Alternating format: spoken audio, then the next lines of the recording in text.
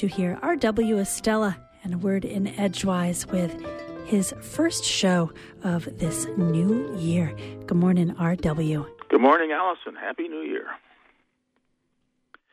Today is New Year's, the 1st of January, and the first day of 2018, with 364 remaining in this year.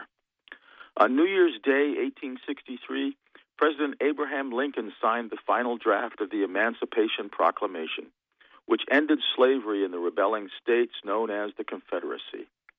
A preliminary proclamation had been issued a few months earlier in September 1862 after the Union victory at the Battle of Antietam, Maryland.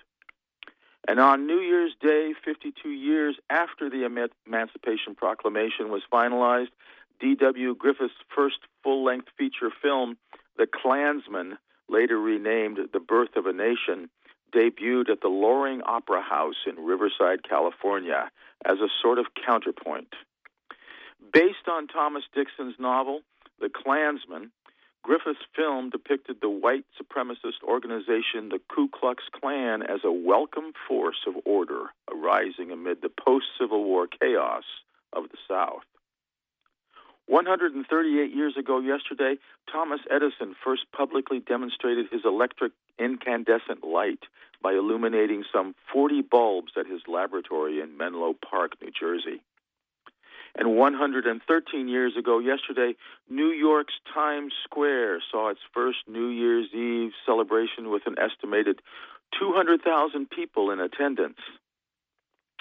Last night at the Owens' fourth annual New Year's Eve bonfire, we had maybe 20 people in attendance, milling about a burgeoning fire in the 8 below zero ambient air that carried a slight breeze.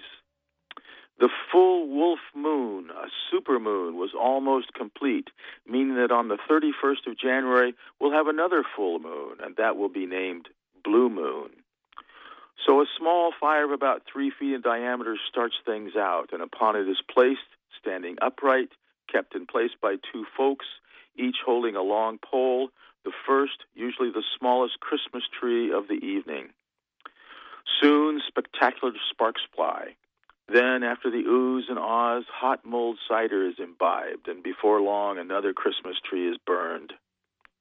A few of us managed to make it through 4 trees before calling it an evening around 9 o'clock, just on time to get home and begin sleeping into the new year. Today, Maine's minimum wage will increase to $10 an hour.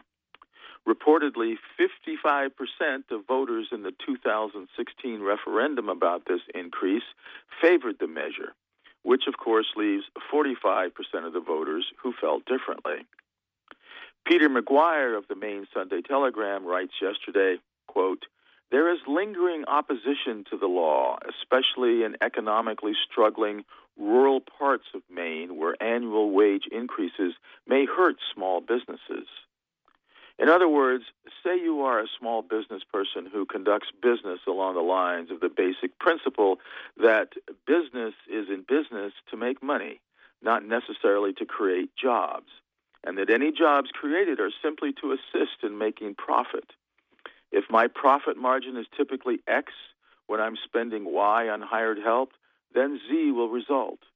Increase the cost of my hired help, and I will necessarily have to increase the price of my product to maintain the same profit margin. Put another way, we as customers will all be paying for the wage increase. Some of us like that idea, some of us not. Welcome again to the balance of viewpoints, or our wishes to remain such at any rate. All best to everyone in 2008. Happy New Year.